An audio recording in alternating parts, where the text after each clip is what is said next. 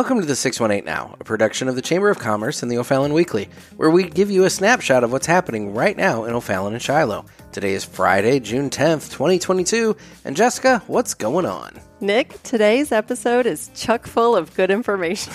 It's chock full, not chuck full. It is chock full. Chock full. If you listened to last week's episode, you know that Jessica misused the term chock full, instead calling it chuck full. Several of you reached out with screenshots of the definition, and I think she's aware now of the proper usage. Now, wait a minute. I wouldn't say I misused the term, and here's why. But you know I did my research on this. Of course you did. Vocabulary.com lists both chuckful and chockful. What? And then I found some historical context for the term, because I know people are just dying to know how this is going to play out. Oh, okay, so quote, originally a person or thing stuffed to the point of choking was chokeful. In modern speech, this expression has become chockful, or in less formal American English, chuckful.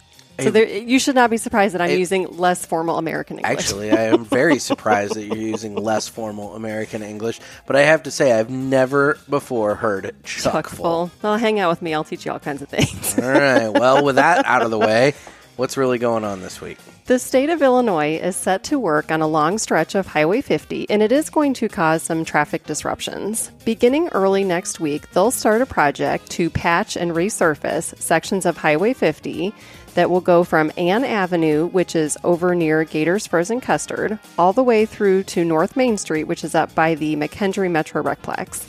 Construction will take place during normal working hours, and the road will remain open to traffic, but you should expect delays, and they anticipate finishing up around mid-August, obviously depending on the weather. And fun fact, when stuff like this happens around town, I will set a reminder on my phone so that every time I leave the house, a message pops up that says, avoid Highway 50. That honestly doesn't surprise me. Everybody should do that. You don't? No, I don't, but yeah, that road construction is good information. So, are you ready for the next round of the Did You Know game? Let's go. So last week we started a segment where we have a digital game board, and it's filled with all kinds of information that you may not know about O'Fallon and Shiloh. So let's fire up the board and see where the marker lands. Phantom Burger. Yeah. So Jess, what's a Phantom Burger? Phantom Burger is a ghost kitchen. Do you know what a ghost kitchen is? It's somewhere that Scooby-Doo and Shaggy would really like to be. That's not a bad answer. I'm just, But that's not what this is referring to. Okay. A ghost kitchen is food service, but without any indoor dining. So it's either just delivery or takeout or catering. Okay. They don't have their own building. They usually operate out of another existing building because all they do are mobile orders. So it's a very scaled down but really efficient food service model. So in this case, Phantom Burger operates out of the commercial kitchen at the Regency Conference Center here in O'Fallon. During COVID, when health restrictions prevented large gatherings, Executive Chef Art at the Regency proposed this ghost kitchen concept as a way to prepare meals that were good for takeout-friendly options that really exploded during COVID. That's how Phantom Burgers were born.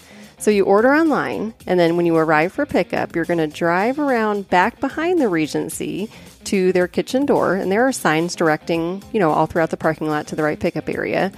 And the burgers, Nick, are delicious. They have so much flavor. And at the Chamber's annual golf tournament last year, instead of doing our usual sit-down dinner, we had Phantom Burgers that the golfers could grab and go after the tournament wrapped up, and the feedback was phenomenal from the golfers. They had this delicious garlic aioli on it, and then the burger was perfectly flavored and cooked. It was just really, really good. So let me get this straight. What you're saying is I order online, and then I drive behind a building to pick up a gourmet burger. You nailed it. And I realize that sounds kind of sketch, I won't lie. It does sound a little different, but it is legitimate, I promise. Okay. And you won't be disappointed. They are very, very good. All right. Well, I trust you. And, I am always on the lookout for a good burger. So, yeah. That's good. And you wouldn't think that burgers would taste so different. But we've recently got some good burger joints in town. And it sounds like Phantom Burger is one of them. That's right. And speaking of food, there is a new restaurant coming to town. Yep. It is going into the site of the former Dairy Queen over by Walmart on Highway 50. That building, Nick, as you know, it's sat vacant for years. It's been a long time. A ghost in and of itself for quite some time, yeah. But it will now be home to Hawaiian Brothers Island Grill. Ooh. Hawaiian Brothers is known for what's called the plate lunch. These lunches consist of rice, macaroni salad, and then a generous portion of either chicken or pork. A little history. Back in the late 1800s, Hawaii's pineapple and sugar plantations were growing, and they welcomed in laborers from many different Asian nations, and those laborers had really diverse culinary traditions. And so these workers' lunches usually consisted of like a portion of rice and then some leftover meat from last night's dinner. And by the late 1950s, this plate lunch had become sort of a Hawaiian staple, and it's now considered comfort food. Interesting. The Hawaiian Brothers menu is built around these plate lunches. The ingredients are fresh. They never use freezers, fryers, or microwaves. And the other thing is corporately, Hawaiian Brothers is known for their positive vibes and gracious attitude. So as I was researching this company, it felt almost like a Chick-fil-A meets the welcoming and generous Hawaiian spirit. Sounds good. I think we're all just happy that something is finally going into that location. Agreed. And it seems like this new business will have been worth the wait, so we're excited. Perfect. So, Jess, what's on the calendar for this week?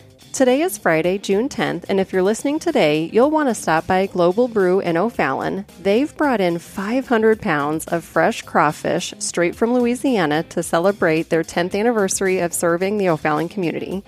They have live music and are unveiling a new brew collaboration with Mill Pond Brewing. The fun starts today at 11 a.m. and goes all throughout the day. Congratulations to Global Brew. You all have built a really fun and welcoming community, and we're really happy that you're here. For sure. Tomorrow, Saturday, June 11th, is the Vine Street Market in the downtown district. That starts at 8 a.m. Live music by Danny Callagher starts at 9. The two food trucks will be Beast Craft Barbecue and Farmhouse Foods. And then we're not really tracking any events for the next week, but next weekend, June 18th, is a Strawberry Festival at St. Michael's Episcopal Church. They will have lunch available for $6, and then the dessert options sound fantastic. So they'll have scones with Devonshire-style cream and strawberries, traditional strawberry shortcake with whipped cream, and then pie by the slice. I do like pie. You can also pre-order strawberry or strawberry rhubarb pie, but then they'll have limited supplies for sale the day of, and we'll link to all of that in the show notes. And then two events that are coming up that you'll want to take note of. The Jen Muller Memorial Race is Saturday, July 9th. Jen Muller was a fantastic community member. She was an OTHS graduate and director of operations for the Egg and I. She graduated the Chambers Leadership Institute in November of 2017 and then passed away just 2 months later at age 35. She had battled a very rare liver cancer for 8 years. And Jen was such a light. She was amazing, and we were so lucky to have her in our community. And her friends and family have created a charitable foundation that helps support youth with scholarships, and this 5K supports that foundation. This year's race is being held on what would have been Jen's 40th birthday. The race starts and ends at St. Nicholas Church in O'Fallon. It is a relatively easy course, so I think it's perfect for people who maybe don't consider themselves runners, or if there are people who have been wanting to run a 5K for their first time but don't want a grueling course, I think this is the race for them. And then there's also a kids fun run. Jen has several nephews that she adored, so I like that they host this fun run so that everybody can get in on the action. Registration for the race is now open, so we'll link to that in the show notes. And finally, another date you'll want to note is the Chambers Annual Golf Tournament. That is on Tuesday, September 13th, but registration opened last week. And we're giving you a heads up now because this tournament always sells out. And I realize that I'm biased, but this is widely known as the premier golf tournament in the area. It is well organized and a huge variety of people come out to support us during this. And it's a great social and networking event. So if you're interested in getting a team together, you'll want to register for that soon, and we'll link to that in the show notes. It really is the most fun golf tournament going in the area. It is. It's a good time. Well, on that note, I've got to get going. Thanks, Nick. It's always a pleasure.